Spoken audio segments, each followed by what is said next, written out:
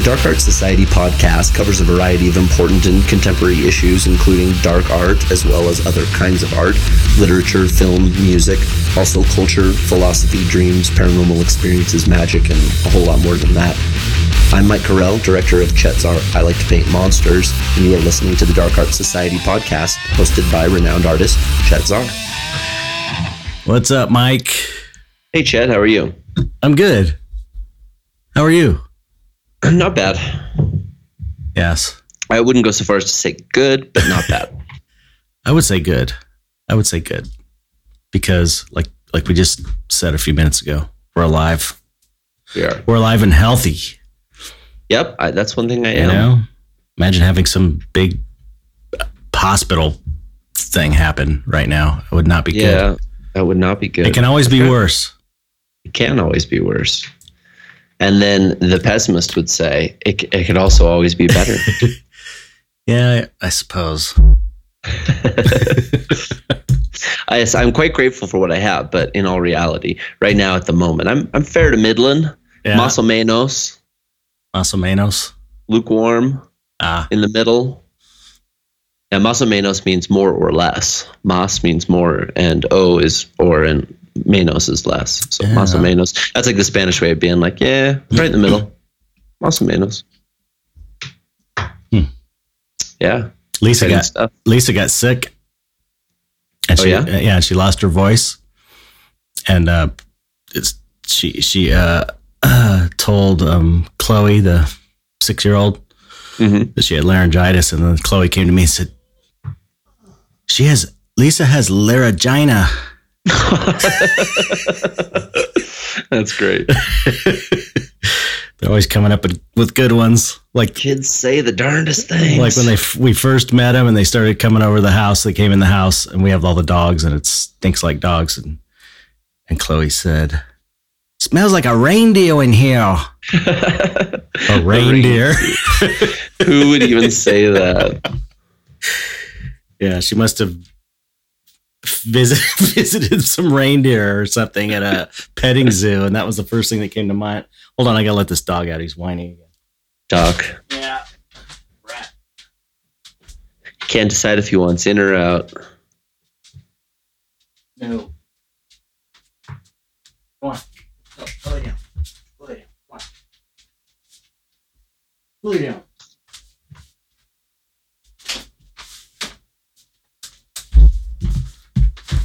Lisa's laying down, so he's gonna whine at the door. He does that all the time. It seems like with all the doors, because whenever I'm at your place, he's standing outside your studio door whining, and then we let him in, and then he stands on the inside of the door and whines, and then we let him out, and then he stands on the outside. He's really annoying.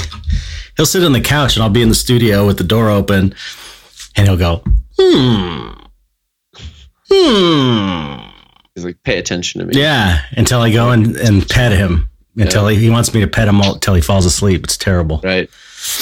Spoiled. Speaking of Lisa, I saw that Lisa got on Instagram. Oh yeah. What did she got on there just to see Sydney. Sydney has a page. Sydney is the puppy that Sel brings over when she comes over to help. And so it's her daughter's dog. She made an Instagram account for Sydney the dog. Gotcha. So she only joined just so she could see the pictures. She's got to follow her because it always tells me your Facebook friend so-and-so is on. Funny. And then I'm I better follow her. I haven't followed her before her husband. She's never on her phone. She never uses her phone. She's not into cell phones at all. Yeah. So she's never going to use it except to look at things. Yeah. Well, it's one of those things. You see somebody that get on there, and you're like, oh, I should follow them. Yeah. Well, prepared to see nothing. Yeah. Well, there was no profile image, so. And her Facebook profile image, I think, is the same one that I've seen for the past 6 years. Yeah. I don't think it's ever changed. Yeah, she doesn't post a lot of pictures, really. No, but she goes through and she likes stuff because she likes some of the stuff I post. Yeah, definitely. She's very supportive. All right. Shall we get on with the topic? Yes. You introduce it because it was your idea.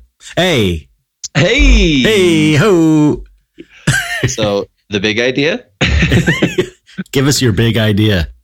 My big idea is that the one thing that we haven't really spent a lot of time talking about on this particular podcast that is integral to this whole thing that we're doing, and that is the idea itself. We spend a lot of time talking about technical stuff. We talk about mediums. We talk about galleries. We talk about art movements. We talk with artists, but one of the things that we really haven't spent much time covering is the actual idea itself. Without the idea, there wouldn't be the painting, there wouldn't be the film, there wouldn't be the sculpture, there wouldn't be the books. So, the idea is kind of when, I feel like anyway, when you and I have talked about the, worshiping the art god and making sure that you are honoring the art god, what we're talking about really is the idea, because the idea in each case is kind of the art god of that particular thing you're working on, Yeah, the idea is like it. The idea is the most important part, really. If you can, and it's funny because it's it's kind of a two-way street too, because in regards to art, you got the idea and then you've got the execution of the idea to express the idea. Mm-hmm. And so that's why you have to be technically sound at however you're expressing your idea so that you can properly express the idea. But the idea comes first. The idea is even if that idea is, I'm going to just, throw a bunch of stuff on a canvas and just make it up as I go, and have it be this intuitive, weird thing. That's still like the idea from where it starts. Oops. Right.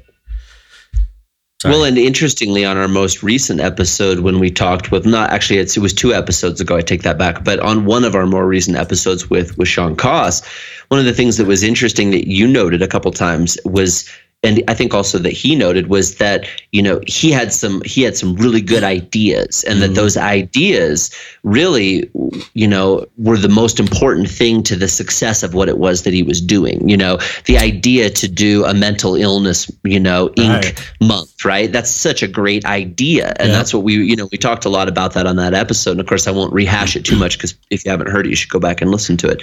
But again, I think that's, when we were having that interview, that's really when it dawned on me. I was like, we've talked about our inspirations. We've talked even a little bit about where we even get our ideas, but we haven't really talked about the holy idea, the thing which all of this stuff comes from. Because I think you make a good point, the idea is this thing, and it is immaterial. Right. It's something that it exists and is invisible ultimately. And then you have to translate that with whatever your resources and your mediums are, into this other thing. And so a lot of the time, I don't know about you, but when I get specific ideas, they come along with a specific medium. So like I'll have a film idea, or I'll have a novel idea, or I'll have a sculpture idea, so they're already kind of paired with how it is that I would manifest it. But it's never a complete picture in my mind, and I think more recently, again, I mentioned on, I think the pre-roll about the this magnetic sculpture that I'm working on, that's also a ward. And that was just an idea. I was laying down, getting ready to go to sleep. And this is for me some of the time where I'll get some ideas. And I was in kind of a weird hypnagogic state where I was like a little bit awake, a little bit asleep, and just kind of going through the weird mind meld that happens.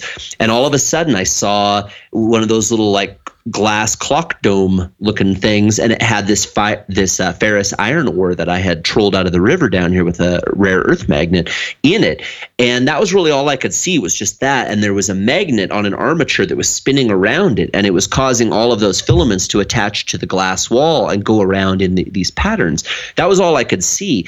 And I was like, whoa, what a cool idea. How fun would that be to make or to have? And, how magical too. And so, now, of course, I've said about making it, and the translation is kind of where the idea almost manifests itself, because you have these limitations based on your resources. You know what I mean? Like, well, how am I going to make a wheel that spins? How am I going to get the bearings? What kind of a base is it going to have? I couldn't see what base it had. It was just this thing. How am I going to make it work, basically, And then I have to translate that. And to me, that's kind of the magical part, the process part, where it's the collision of what's available and this idea coming together through this form of you working with it and it working with you, and then it manifests in sometimes surprising ways. Yeah. That's the magic of art making, is that you have the idea and you physically bring it into being, through your skill. And that's the magic. You've taken something that came from nothing, your mind, who knows where it came from, a dream, a thought. And it's like, there's no way to really trace back, where it came from. You may have, like thoughts are constantly building on the next, your train of thought throughout the day is just one thing is leading to another, and then experience that pops up causes another thought, which leads. So it's like, there's no way to really trace it back, I suppose, unless there's some huge event that gives you an idea, Well, or like for instance, when I've mentioned before, and I mentioned this on the inspiration episode, when I had the idea for the documentary about you, I can definitely trace it to a very specific dream, and in the dream the thing was happening. But here's where it gets back into the realm of what you're talking about. Did my mind manifest this dream, which led me to have the thought to do it? Or was it that I was able to recall the dream in such a way? Or was it that I would even think to myself, well, because I had this dream, I should make a movie about this person. You know what I mean? Right. So you get into this quagmire where it's kind of like you can't really separate the wheat from the chaff anymore. It's like, it's kind of like on that great documentary I was talking about with you that Jim Carrey plays Andy Kaufman. I can't remember the name of it. The documentary that was about it, and he's talking about, am I thirsty, so I reach over and grab the water, or does the water, want to go in my mouth, and so I reach over and grab, like how can you differentiate between the one and the other? And the same thing goes for that, where it's like, I know I had a dream, but my involvement in recollecting that dream ultimately led me to the conclusion that I should make the movie, or did I just wake up and automatically feel like, oh, I should reach out to Chet and see about making this movie about it? There's no way to know. I can't really say. I can say that there's a point of reference, but that's about it. Yeah. My ideas, you get a lot of ideas from dreams. It's, that's like a common knowledge at this point. And I get weird thoughts in dreams. A lot of times I'll get ideas and then I think about them like they seem great in a dream, and then I'm like, happen to write them down, and then the next morning I'm like, this is so stupid. It seemed great in the dream, but like that one thing I told you about where I was half asleep and I said his fingers had. Remember, it was like a quote. Make agreement with one another. Yeah, his fingers make agreements with one another. His fingers had agreements with each other. Yeah, and it was like when I was half asleep, I was like, "Oh, that's so cool!" And it's still kind of cool because it's bizarre. But I woke up, very what surreal. The fuck does that mean? But I find a lot of ideas come for me out of nowhere. Just like when I'm not expecting it. It just kind of comes in, or I see something that reminds me of something, or I see something wrong. A lot of times I'll see like a face in a tree or something, or I'll see something out of the corner of my eye that looks creepy, and I'm like, oh, that gives me an idea for some kind of painting. But I find that meditating kind of helps too. I think the more clear you are, the more open you are to ideas. That's why meditation's a good discipline, because it's hard to, I think, hold on to the idea or even let the idea in when your mind is chaotic and cluttered, Absolutely. I mean, it's kind of like having, to use a cliche phrase, like having the horse blinders on, because you can't be open to new information if you're not even really able to handle what you're dealing with at the moment, Yeah. So that's kind of a big one for me, is quieting your mind. But, and I have to preface this with saying, I know that not all drugs are good. There's some drugs you should never use. Not all people should use any drugs. A lot of people have addiction issues and they can't use drugs. But it has to be said because it's true. It's the truth. And weed is a pretty good idea machine.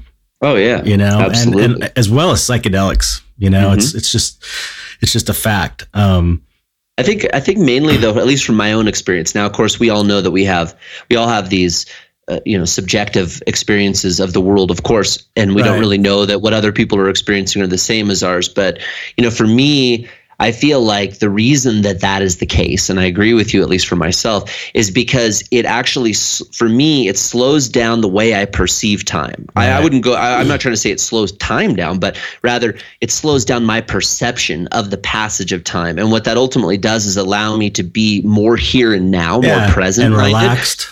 Yeah, and the more present-minded I am, the more open I can be to, that collective unconscious of material that's just there. I mean, if you're off in your head thinking about all the shit you got to do in a couple days and a couple hours and next week, and then you're also busy thinking, oh God, but what about yesterday? And I wonder how that's going to affect the thing in the future. There's no time to really be here where all of that kind of unconscious material is, in that present moment. And meditation, like you said, is also one of those things. For me, see, the going to sleep process is my meditation, because I do, this meditative process as I'm going into the sleep world, and this now because you've listened to Emails from Infinity, and I talk a lot about it in there. But for me, that is my meditative state, and that's why it's kind of, they even call it in psychology a hypnagogic state, because you are in a quasi wakeful, restful state and almost asleep, And again, when I'm in that space, I'm not thinking about bills and thinking about things I need to do and people I talk to and what happened in the past or any of that. I'm most certainly not, And so again, I think you're right, but I guess to get back to the point, when it comes to like inebriance of whatever type, I think that just like in a meditative state, what it's doing is heralding a sense of nowness. And so whatever a person can do to herald that sense of nowness for themselves, they're going to be more open to, getting those ideas. Because I don't feel like I own any of the ideas I get. Like, I don't feel like I came up with any of it. It feels magic. It feels like kind of like when I go out and I'm poking in the Badlands and I find some crystal or I find some, turquoise or a meteorite. I'm like, whoa, I didn't find it as in how, I did, but at the same time, it kind of found me too. And how can you differentiate between those two things? And that's how ideas are. It's like this little sparkling gem you discovered. I want to give this to the world, Yeah, they're I think it was David Lynch, maybe, you said that they're, ideas are just floating around out there, and it's you grab them if your mind is clear, and whoever puts it forth first gets the credit. But a lot of people are having similar ideas. I got two really significant idea things that happened to me. And one was, I've said it before, the black magic, where I was just a flash out of nowhere in my head, the finished painting of Black Magic, which has ended up being like my main character, my most significant character in my universe. And then the other one was for the Ego Death Show, which I've also talked about, where I took mushrooms with the intent of coming up with an idea for this show. And it just popped in my head, Ego Death, just out of nowhere. I was like, okay, I started tripping, and I'm like, calm down, like, okay, what's the idea for the show? Ego Death. It came like that fast. Like I could barely get the thought out, and it popped in, and it really, really, really felt, my mind was totally empty, and it just came in out of nowhere. And that's the mystery, that's that is the magic. Yeah. And that's, and it's, it's not a drug thing or whatever. That was what got me in that state of mind to be able to be open to that. And It could be meditation. It could be whatever. It could be having fun and doing what you love or whatever. But, I was in that freed up state of mind, and it just came out of nowhere. It came out of nowhere. It was just really crazy. And it was like words, and like I saw the words, and I almost kind of heard it in my internal mind. And it was, those are probably the most, I don't know, kind of freaky ones for me, because it just literally, I can't think of, it just came from nowhere. It was really bizarre. Really, it felt like someone was telling it to me. Both times. Like it came from outside of you. Yeah, it really did. But I know it didn't. It came from inside of me, but it's, we're not used to, I think, the kind of Western way of thinking about the self and spirituality. It's always like spirituality is out there. Yeah. But it's not. It's the other way. Right. Right. It's inside. Yeah, we have universes within galaxies within universes inside of us, Yeah. It's not about, I don't think it's about going out into space. It's about going in, because you can go infinitely in as well, and that's kind of where it's at, I think. Well, I mean, it's our own little, when you think about like the Earth, for instance, the Earth has a membrane effectively around it that really doesn't allow a whole lot in and out, That's really very similar to our skin. I mean, we have these openings, but mostly our skin keeps most things out and most things in. The Earth has an atmosphere, and that atmospheric skin is not a whole lot different. And within it is this whole multiple ecosystems that are all operating within a closed container, within a closed system ultimately. I mean, like I said, some things can get in and out, but for the most part, and when you think about our body, it's very similar, it's a closed system. And you got to think about, when you look microscopically within us, how many of the things within us look the same as macroscopic views in outer space, So it's pretty clear right away that, what's going on inside is not any different, in fact, than what's going on outside, that it's one and the same.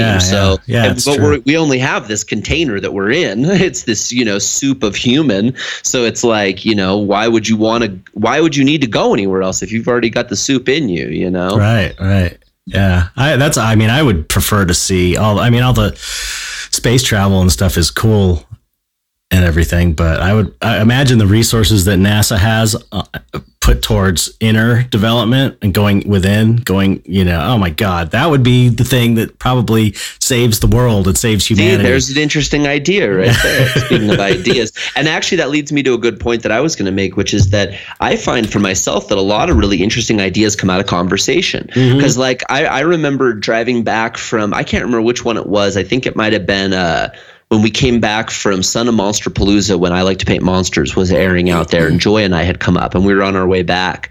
And I remember we were driving along, and I came up with this amazing script idea that was also like and I remember I told you about it, and it had to do with a serial killer and a Kickstarter. Yeah. It's so good, it's just it's the whole thing, and it's not just like the story itself, which is really good, but the whole structure, the whole model is, the device basically. It's not been used yet, so it's really fascinating, and it's like, how cool is that? And it wasn't me that did it, and it wasn't really Joy that did it. We were just talking, and we were driving, and we were pointing out different things in the conversation. On a 15-hour drive, man, it rolls, and so you're talking about something for 3 hours, and all of a sudden you're like, dude, that would make a cool.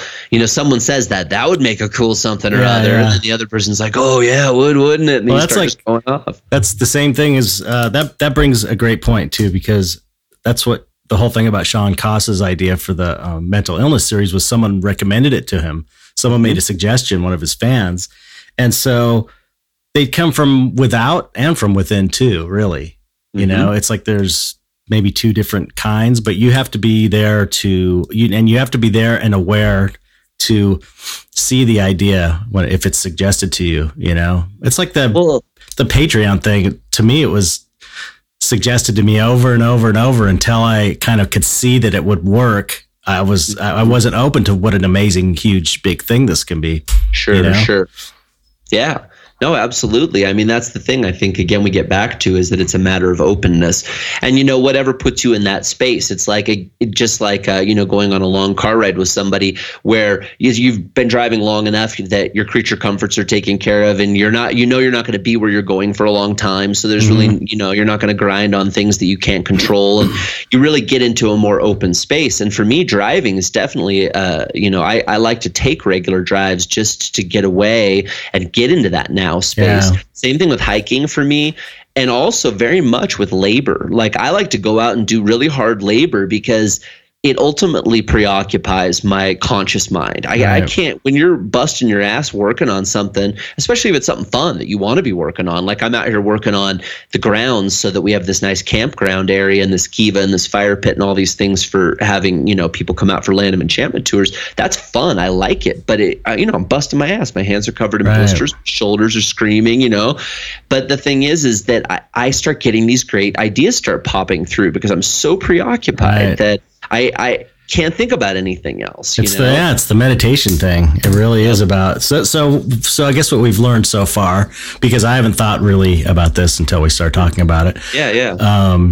Is that ideas are potentially everywhere around you and everywhere within you, and it's more a matter of getting your mind in the place to be open to it, whether that be anything, whatever gets your mind in that state of mind, And the problem with relying on drugs to get your ideas, that's kind of gives you the potential for drug abuse, which is why I don't think you should rely on that as your primary way of doing it, which is how people become, one of the ways that writers become hardcore alcoholics and people get addicted to drugs is because they, that's just one way. That's one way. Well, and really what you're talking about in that way is that, for some people that becomes the drug or the alcohol becomes the muse. I mean, really, that's kind of what you're talking about there. Like when I think about like Stephen King, some of the stuff that he wrote about that he went through during like writing Tommyknocker and stuff. And he's like super addicted to cocaine and super alcoholic and just like bleeding out his nose and stuff, Right. And the thing is that at that point in time that those substances, they were behaving as his muse, Right. And there are healthy muses and unhealthy muses, and that's kind of that funny thing when it comes to the idea, because it's like the muse, in history anyway, is kind of the doorway to the idea or the spark of inspiration that might allow for an idea. And that muse could be anything, Right. But what we're talking about right now is the muse of meditation to whatever degree, or being present and being here and now and open, Yeah. Yeah, I think, we've covered this in the inspiration episode too, but I get ideas from seeing other great ideas of artwork, especially expressed through artwork, really inspire me. Musical ideas, when I see hear a great piece of music and I'm just go, oh my God, that's such a great idea for a song. It just spurs me on not to imitate it, but just gets the juices flowing to where I just feel that feeling. Cause a lot of the creative spark with me is getting that feeling, and I guess that's inspiration. The feeling is more inspiration and the idea is the idea. You know what I mean? Yeah. No, I mean, that's fun to think about and to try to like separate those out. Like, well, what's the muse and what's the inspiration?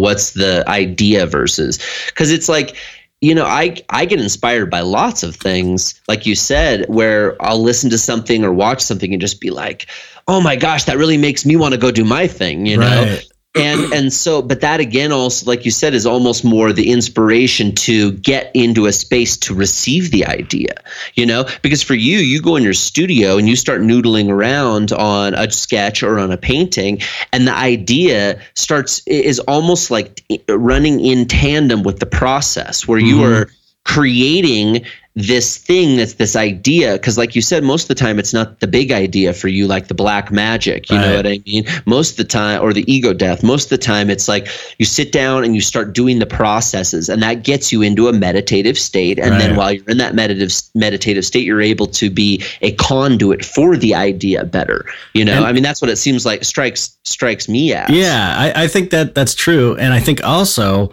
the way I do it is I'll start sketching or painting, because I do these little prep studies first now. And that's where I kind of get the ideas out. And I'll just start noodling around, get in that clear state of mind. And my mind is empty and I'm aware of what I'm doing. I mean, not really, it's hard to explain. I'm not really forcing anything or trying to do anything, but I'm like watching what I'm doing. It's like I'm watching it and looking for cool things that are cool. So I might do like just do a sketch, not thinking, my mind's empty. And sometimes I have like the TV on or music on or a movie on, and that kind of occupies that part of my mind in a weird way. I mean, it doesn't necessarily work for everyone. Like if I'm trying to write something, I can't listen to music or anything with words, or it'll completely screw me up. But with drawing, it's so visual, I can listen to things, and I'll see a little something in the drawing that looks, I go, oh, that's a cool idea. Like maybe the way this guy's head is turned, and that's it. Oh, I like the way the guy's head's turned.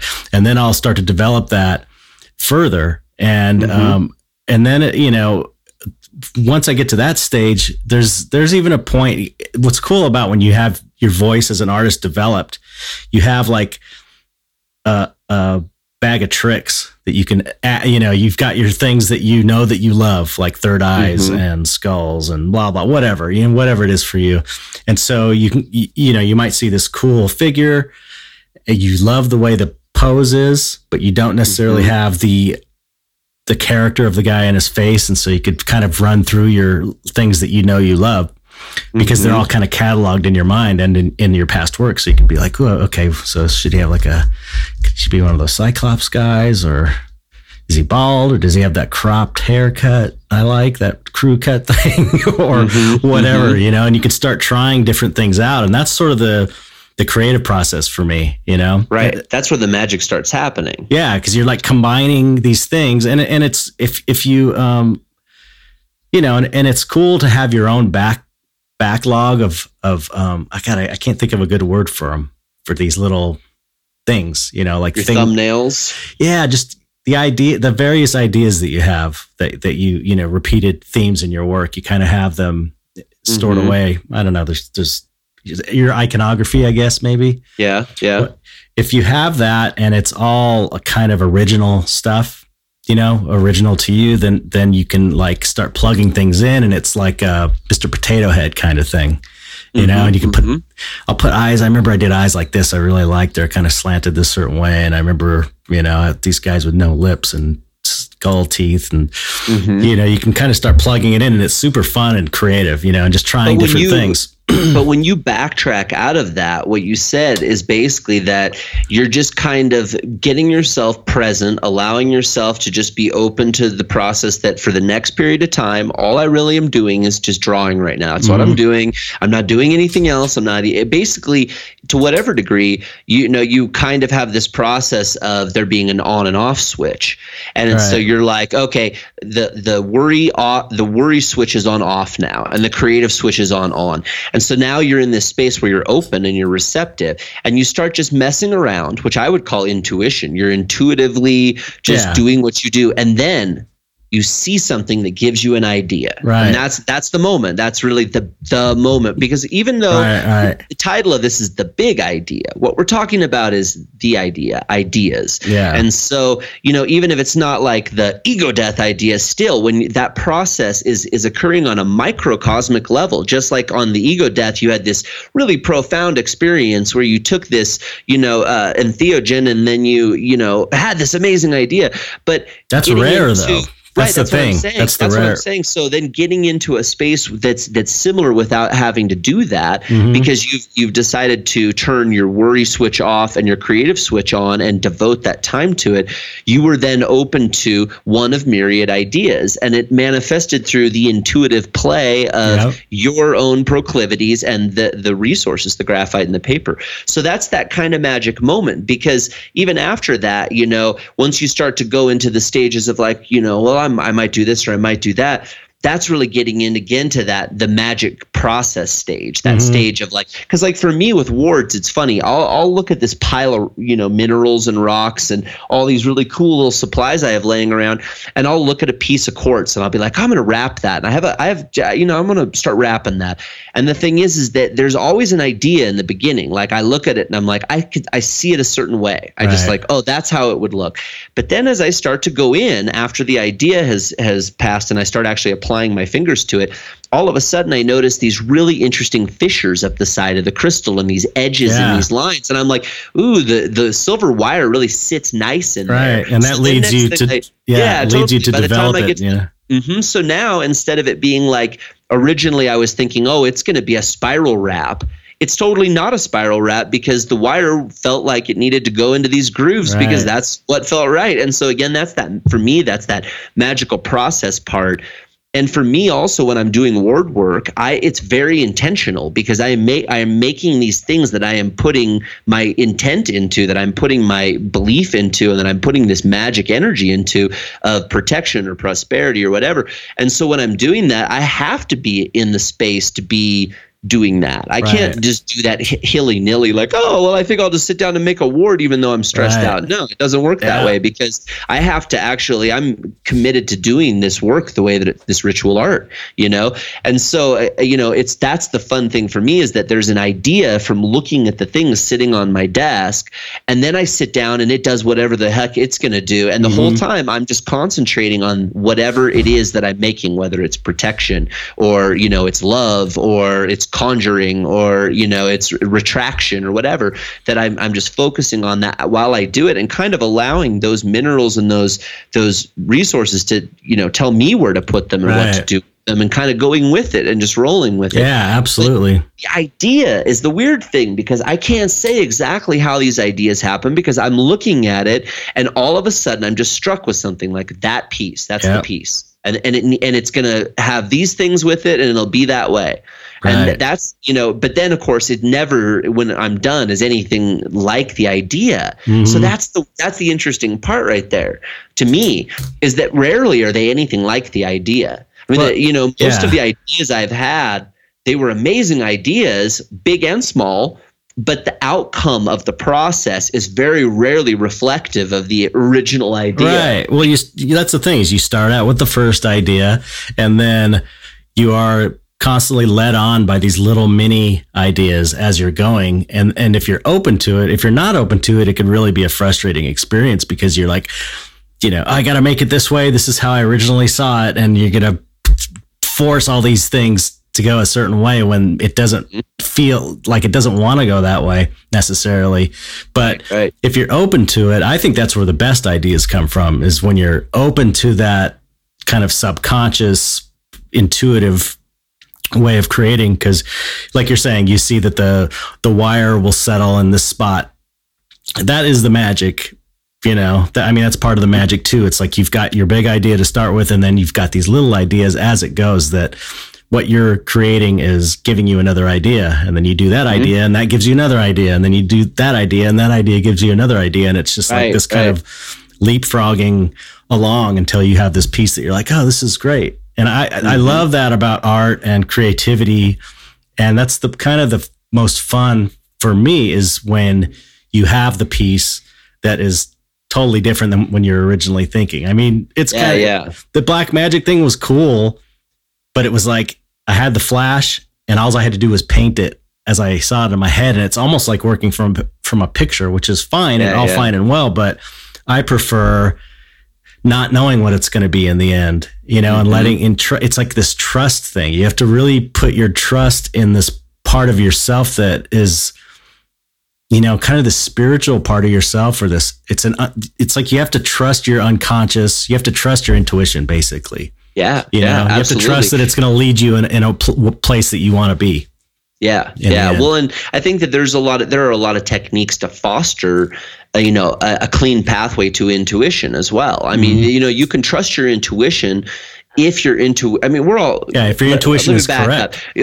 For all of us, what the way that most humans interact with the world is you got to see it to believe it. You know, what is evidenced by our experience is going to predicate what happens later. So if you have followed your quote intuition and it's not led you well, then you're less likely to, you know, follow it in the future or trust it. And so I think it's vastly important that people get clear. And, you know, in that process of getting clear, get themselves, and I don't mean clear in a Scientology way, you know, that people are able to, you know, or unless that works for you, get to a state to open themselves up to try their intuition first. And then once you've tried it and it leads you well, then you can trust it better. And so it's a relationship that you're building with this thing that you really can't define. Yeah. And that, you know, the other tricky part, I think, and getting that goes along with getting to know your intuition to where you can trust it. It's like a relationship with a person. You have to figure out what it is, and you know, okay, here's what I'm trying to say. I got the 125 milligram caffeine water starting to kick in. So I'm starting to, you have to be able to tell the difference between intuition and fear, like intuition and ego, basically, because you know, you're going to be having all kinds of thoughts come in your head, ideas about how to proceed with this work. And it might seem like your intuition, but it's actually your own ego. If you're kind of unconscious of these maybe ego issues you have or fear or whatever, you might be thinking, oh, I got to go this way because this won't sell. If I do this other thing, it might not sell. It might not sell, or I've never done this before and it's going to be uncomfortable. So you have to really be honest with yourself. I guess that's part of being in that healthy mental headspace, is that to be able to differentiate between thoughts and fear and ego and intuition, because they're kind of different. Very different kind of different understatement. And I think that's such a good point, is that you do, as you build these relationships with them, you get to know them. And then that helps you to have guideposts to be able to differentiate further between them. Because the thing is that the more I've utilized and grown a relationship with my intuition, and the more it has provided me those successes, the more I am able to understand it. I know it better. It's like, I know its face. I know its eye color. I know what clothes it wears, And the thing is that helps me then to be able to know when, oh, wait, this is fear. This isn't my intuition. Yeah. This is something else, because it doesn't actually smell like intuition, and it doesn't walk like intuition, Right. So it's probably not. And I think that again is very much this relationship of getting to know yourself. I mean, really, what we're coming back down to, I guess, with all of this is a clean path to strong ideas and how to carry them out properly, seeing as ideas piggybacking off ideas, is to have a clean path to your intuition, and to be able to know when it is intuition versus anything else that it could possibly be, or even just knowing you have it. I mean, a lot of people, I do believe, go through the world not even really feeling like they have intuition. Right. And it's not like it's something that's going to strike you all of a sudden. It's something it's a relationship you have to build and nurture and grow and maintain. Yeah, totally. Totally. See, I just did this. He's sketching while we're talking. I was wondering what you were up to. And that was completely unconscious. I wasn't thinking about it. That's just what came out.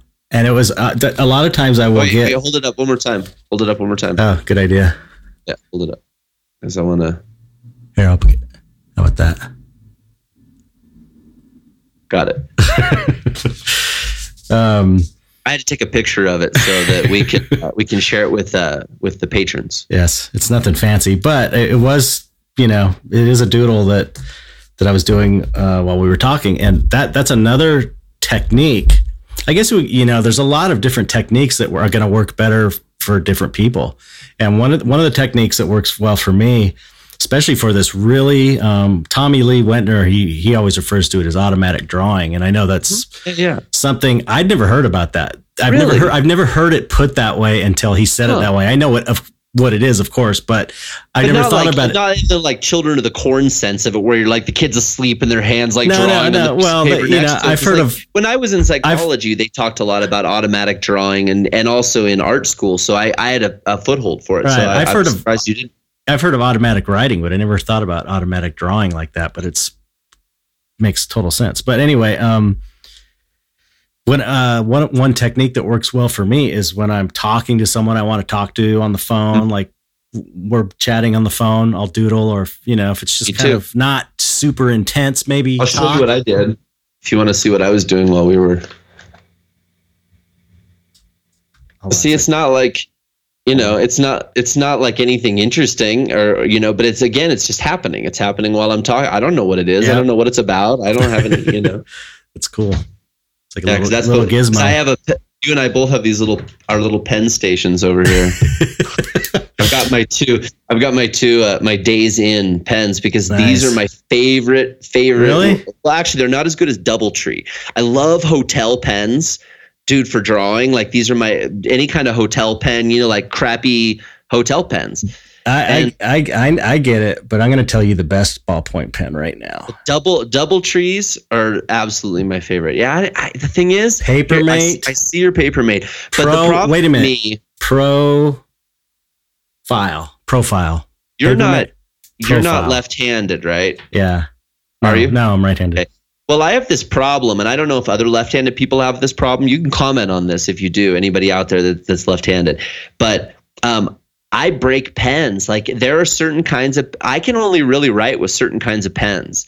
And I don't know if it's because the angle that we hold the pen at being left-handed, or the way that we orient with the paper and the countertop, because everything's really geared towards right-handed people.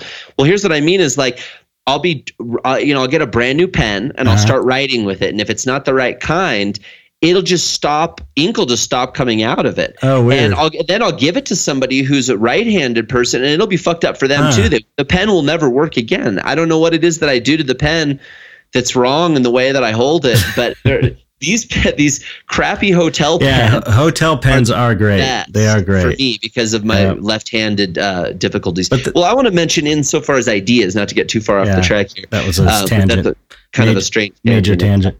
But for me, big ideas, don't happen that often. Yeah. And if they do, a lot of them, I'm not able to actually manifest. And so you feel a little stymied because you'll have this really amazing idea, but you may not actually have any of the technical resources or, a network of people that could help you to actually develop whatever it is that you had the idea for. And so it's kind of like, So, the thing that's exciting is when you have a big idea that you can manifest and actualize, right? Like for you, Black Magic, that's exciting because it's this big idea, Ego Death, it's this big idea, and then you could just do it and it can happen, and I've had a lot of ideas where I couldn't just do them and they couldn't just happen. And then I've had ones that I was able to do, like the documentary. That was an amazing idea, came from a dream, took me 4 years to do it, but I was able to do it, right. And another one for me that, I wanted to mention is my game Sixes, because that was one of those that to me was almost like kind of how you're talking about the Black Magic feeling, where I was having this dream and it was super lucid and super vivid. Like I was, conscious of myself, quite aware of myself in this dream and aware of my decisions. But the setting around me, I had no control over. Like it wasn't like I had like decided where I was or where I was like involved in a pre-existing drama. Basically, it's almost kind of like for me in dreaming, it's almost like waking up in the morning. Like I wake up in a dream, and everything that's happening is already happening. But the only thing that's changed is I'm aware of myself in the dream, and I'm like, oh shit, this is I'm dreaming, and I was like, oh yeah, right. And we were playing this game, and it was amazing, and it was called Sixes. And I was like, well, actually, in the dream at the time, it wasn't called Sixes. I'm calling it Sixes. What was it called in the dream? There was no name. It was just we were just playing it. That was the whole thing. Was we were just playing this game, And it was the model of the game that was so fascinating. It wasn't like I could remember, like I just mentioned, the name or the way the layout looked or any of that. But it was the model of the game, because, games are all based on the model. It's like blackjack is based on a deck of cards, right. Craps is based on dice, and this game, the model of it, I know because I've been in the casino industry for a long time, or had been specifically at the time, has never been done before. Now, has it been thought of? Oh, I'm sure people have. I guess I'm sure. I can't believe that I would be the only person to think of it. I'm sure someone else has thought of some variation of it, but it's not been done. And I woke up like fevered because I woke myself up from the dream because I didn't want to forget, because I was like, because I was having this, I was like, dude, this is this is like this is the big idea, like, oh my, this is it. And so. And I was influenced at the time because we were working at card rooms where there was a guy who had a game made, and it was a really lucrative game for him. And he was a consultant of one of the card rooms we worked at, and he had come up with this. It's actually called Lucky Ladies. And anyone out there who's played Lucky Ladies, we knew the guy who developed it. Yeah. And so I think in the back of my head, and maybe that's the part about being open, right? I was more open to the potential of this idea I had for a game, maybe that was already lurking in my intuition or close to me on the apple tree of the unconscious, and I was open to it because I saw that, oh, hey, people do this. It's possible. You could have this idea and it could, so who knows? But one way or another, I woke myself up and was like, oh, this is so cool. And I just immediately started like writing it down. What's this, what was the base idea of it? And then the next night I already had like drawn up a mock-up. And then I got my brother-in-law, my sister, and Joy, and we all sat down together and we all like tried to play it. And then as we were doing that, of course, the creative magical part comes in, and we started feeling, well, this would be cool if we did this. You could add this, take this out.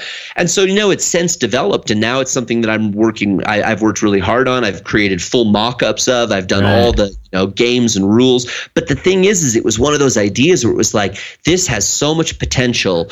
I can't not do something with it. But it's an idea that's going to take years to deal with, because I've got to get patents and I've got to develop it and I've got to find buyers and I got to decide, is it a casino game or is it a table game for home play, or is it both? But the idea was so cool, and I was so struck, and I was so like, blown away by it. And still I get that. I mean, I'm excited now about it because it's such a cool idea, and I've still to this day not seen it exist. So, I'm excited to pursue that. But I guess the point is that I don't have a lot of those either. I have a few of those, but that doesn't, I think, mean that any of the smaller ideas are less important, because again, it's that piggybacking of ideas. What did I say? I went from it being a singular idea to talking to Joy to then bringing multiple people in and then trying to play it. Well, look at how the Dark Art Society came about. That was like that's a big idea. That's a huge idea. It's one of the biggest out of anything we've been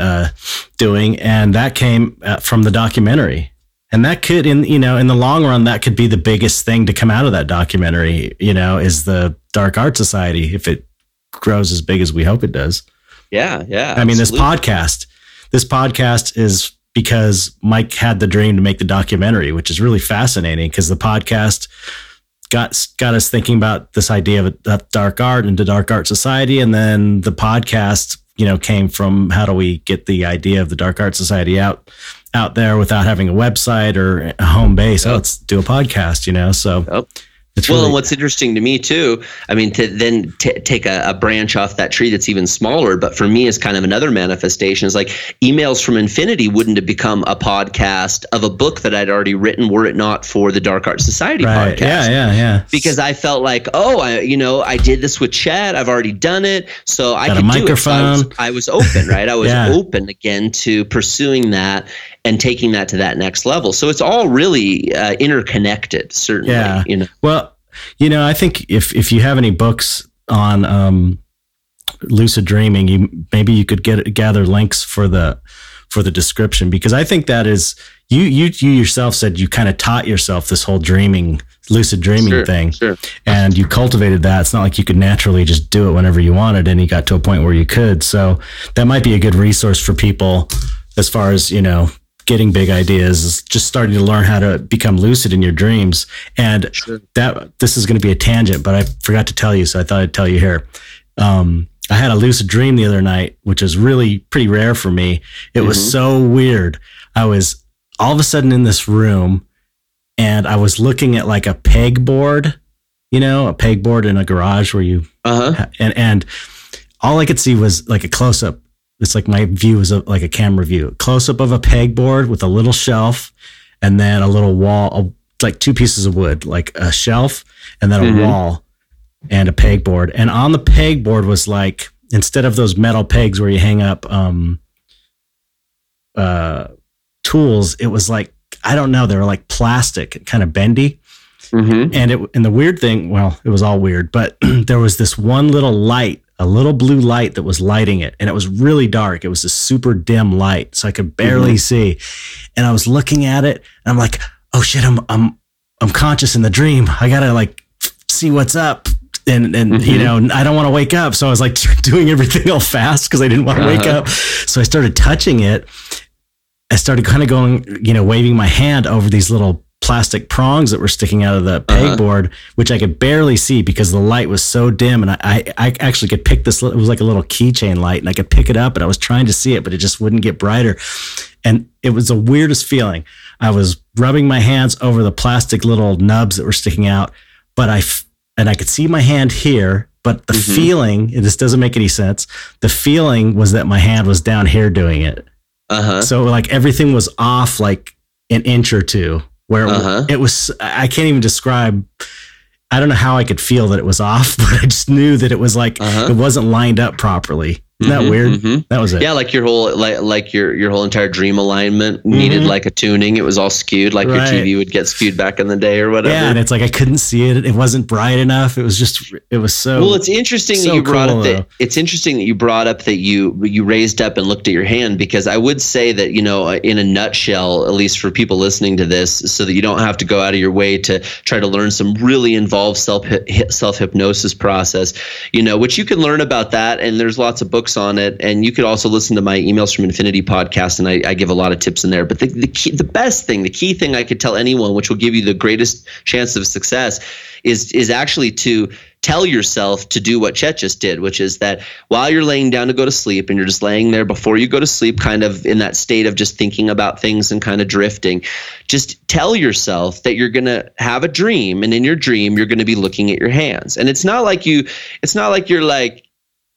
asking yourself. It's like you tell yourself like, tonight I'm going to have a dream. And in my dream, I'm going to be looking at my hands. And it's just that simple. It's just like a simple little. You have to do it every single night, over and over and over. It's consistency, and it will happen. You have to do it every night. And if you do it every night, you won't do it. And it may take 3 days. It may take 3 years. I can't tell you. But at some point in time, you will just wake up in a dream and you'll be looking at your hands. And you'll have this overwhelming sensation of like, oh my God, I'm having a dream and I know I'm having a dream. But I'm going to give you one more tip. This is the next tip, because there's a whole slew of tips that relate to this process. But the first tip is this: you will get kicked out of your dream if you get too excited about your surroundings. Yeah. So the key is to like look around a little bit, but like in a little snippet, and then use your hand as an anchor and go back to your hands, because the thing is you'll always have your hands with you in your dream, and you can look at them and know, oh wow, I'm having a dream, and focus on them. But then you can again look up from your hands and again interact with your surroundings. But if you use your hands as a way to navigate and keep yourself in the dream, you can take longer and longer breaks from your hands. And that's as far as I'll take the advice today. But yeah, it's pretty profound how far you can take these string of exercises. Yeah, it's the thing about, for me, when I have them is, I'm afraid I start freaking out that I'm going to wake up. Yeah, I start panicking because it's such a special thing when it happens. It's like, oh my God, this is so amazing. It's so crazy. It feels like the DMT experience I had, where you're like in another space. It feels like you're in this other dimension, and it's totally real and aware, and you can look around. It's life altering. I mean, it's one of those things that you wake up from and you do most people that I've talked to, and certainly for myself when I started doing it, you feel like the world has changed, even in your waking state. It affects you. It's a profound thing. But it's also, like Chet said, the main thing, and just to use one book as a reference point, Carlos Castaneda wrote a whole series of books, and I won't go into the controversy behind them and why it is that you should not worry about that controversy and just read them and enjoy them anyway. But his 9th one, which I don't suggest you read out of order, but if you need to, it's called The Art of Dreaming. And you'll be confused because it's written in order, and so there's a lot of story that comes before that. But if you really feel like you need to just jump to it, read The Art of Dreaming, and there's some really fascinating stuff in there about the whole process of utilizing dreams and utilizing some of these techniques to become hyper aware in those states. And it does have a profound, far-reaching effect. And for me, it was very much I'm trying to help myself by dealing with my fear. And one of the things they talk about in those books is the gates of dreaming. And the first gate of dreaming is fear, is what they say in this series of books. And basically what it means is that in order to become lucid in a dream and see your hands, you have to be fearless enough to allow yourself to do it. It's that simple. Right. It's a matter of you actually holding yourself back from doing it, that you're not able to achieve it. And once you get past that fear of it actually happening, it will happen. So it really is part and parcel with how afraid a person is. And not even just fear with actually becoming aware in your dream, but just fear in your life in general, how fearful you are in general. Right. Yeah, it was weird before. We're still on the tangent. We should bring it back around before we wrap things up. But when I was falling asleep that same night, I started getting.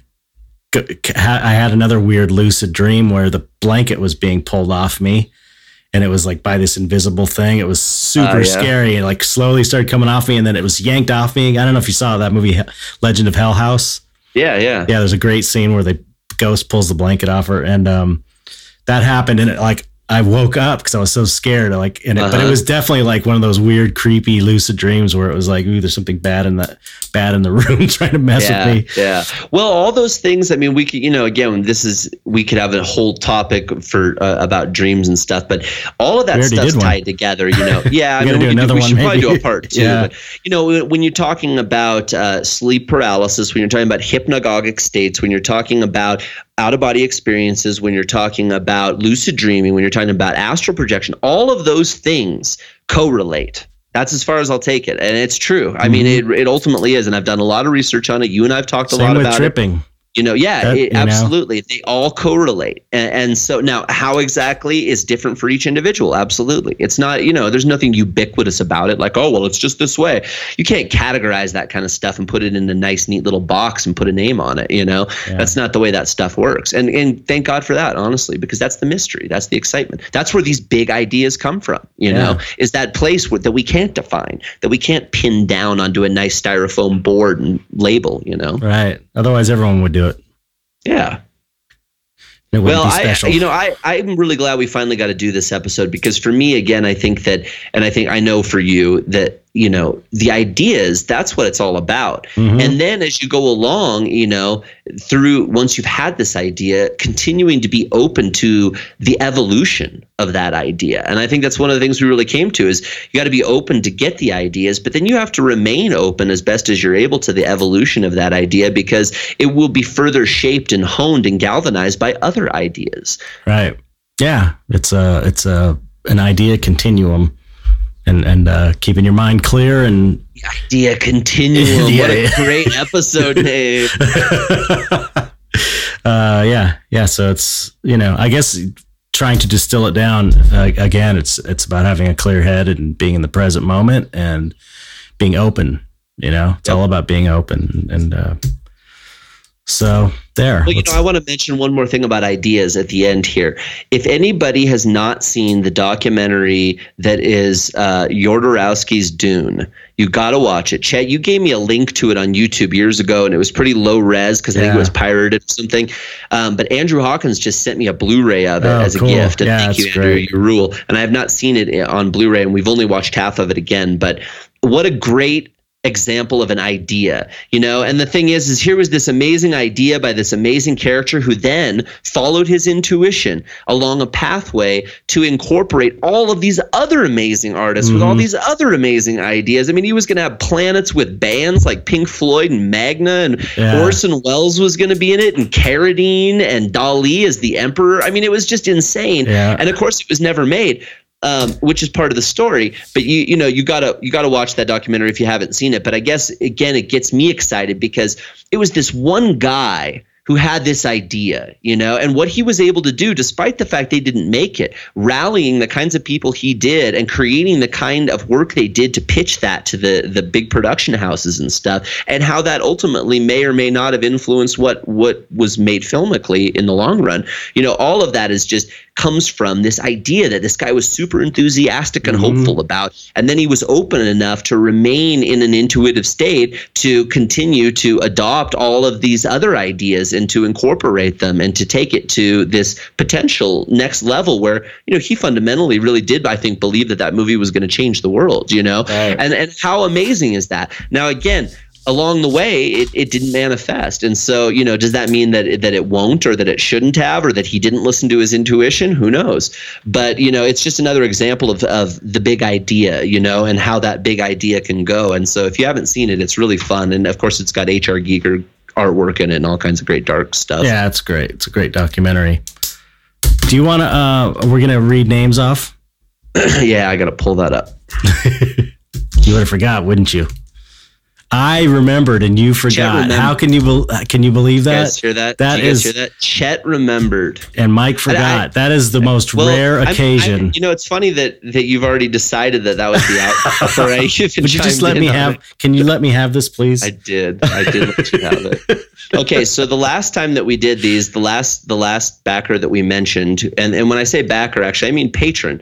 We have the patreon.com/Dark Art Society, and these are the people, the new patrons each week that we're supposed to be reading off, and we missed last week. Yeah. Before you say that, the Dark Art Society Cooperative, which you get entry into the secret group, the Dark Art Society Cooperative on Facebook, that is a place where ideas are happening right now about the Dark Art Society movement and the Dark Art Society, Dark Art movement.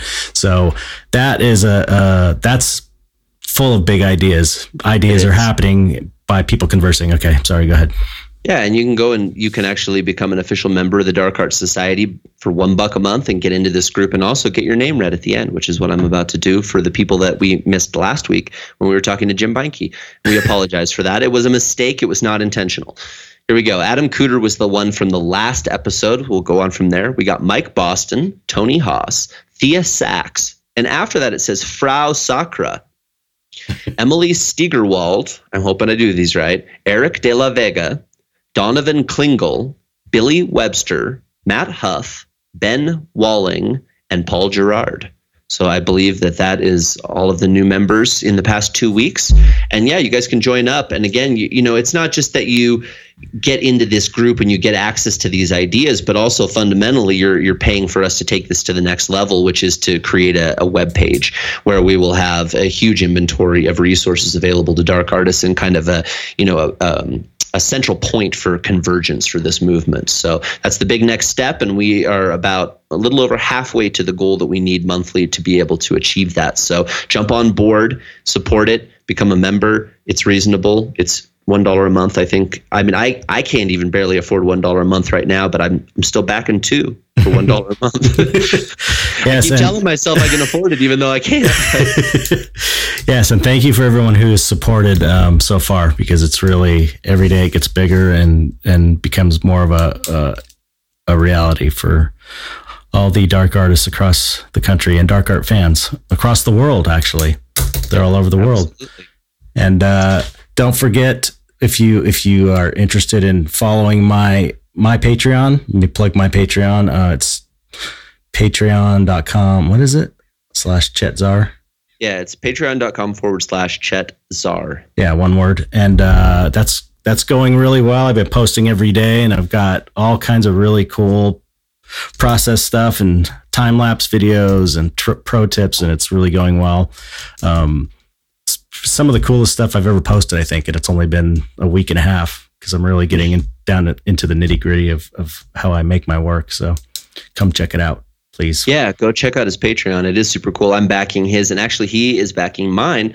I have a couple, but the one that I'm really excited about right now is for my ritual art. And when I say my ritual art, I'm talking about the wards that I make and the wands, and actually all of the artwork that I do is ritual art, even if it's a wall sculpture. So I'm not doing the same model as Chet because I don't have all of the fine art stuff to show off, but I am definitely showing you guys my process and taking you along for the journey, whether that's through the stories that I'm writing or the images that I'm showing or the videos or discounts, Skypes, and free mineral giveaways. So it's cool. I like it. I like your Patreon a lot. It's really cool. Thanks. That's patreon.com/Land of Enchantment Tours. Well, thank you for listening once again. Do we know who's going to be on next week?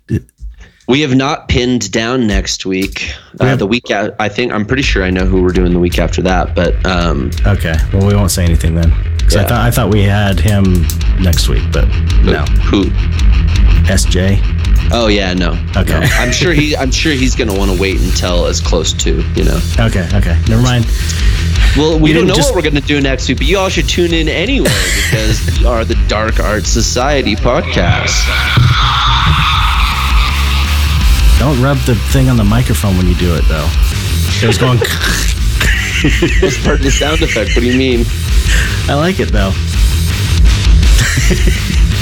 We'll catch you guys next week. Thanks for listening. All right. Bye.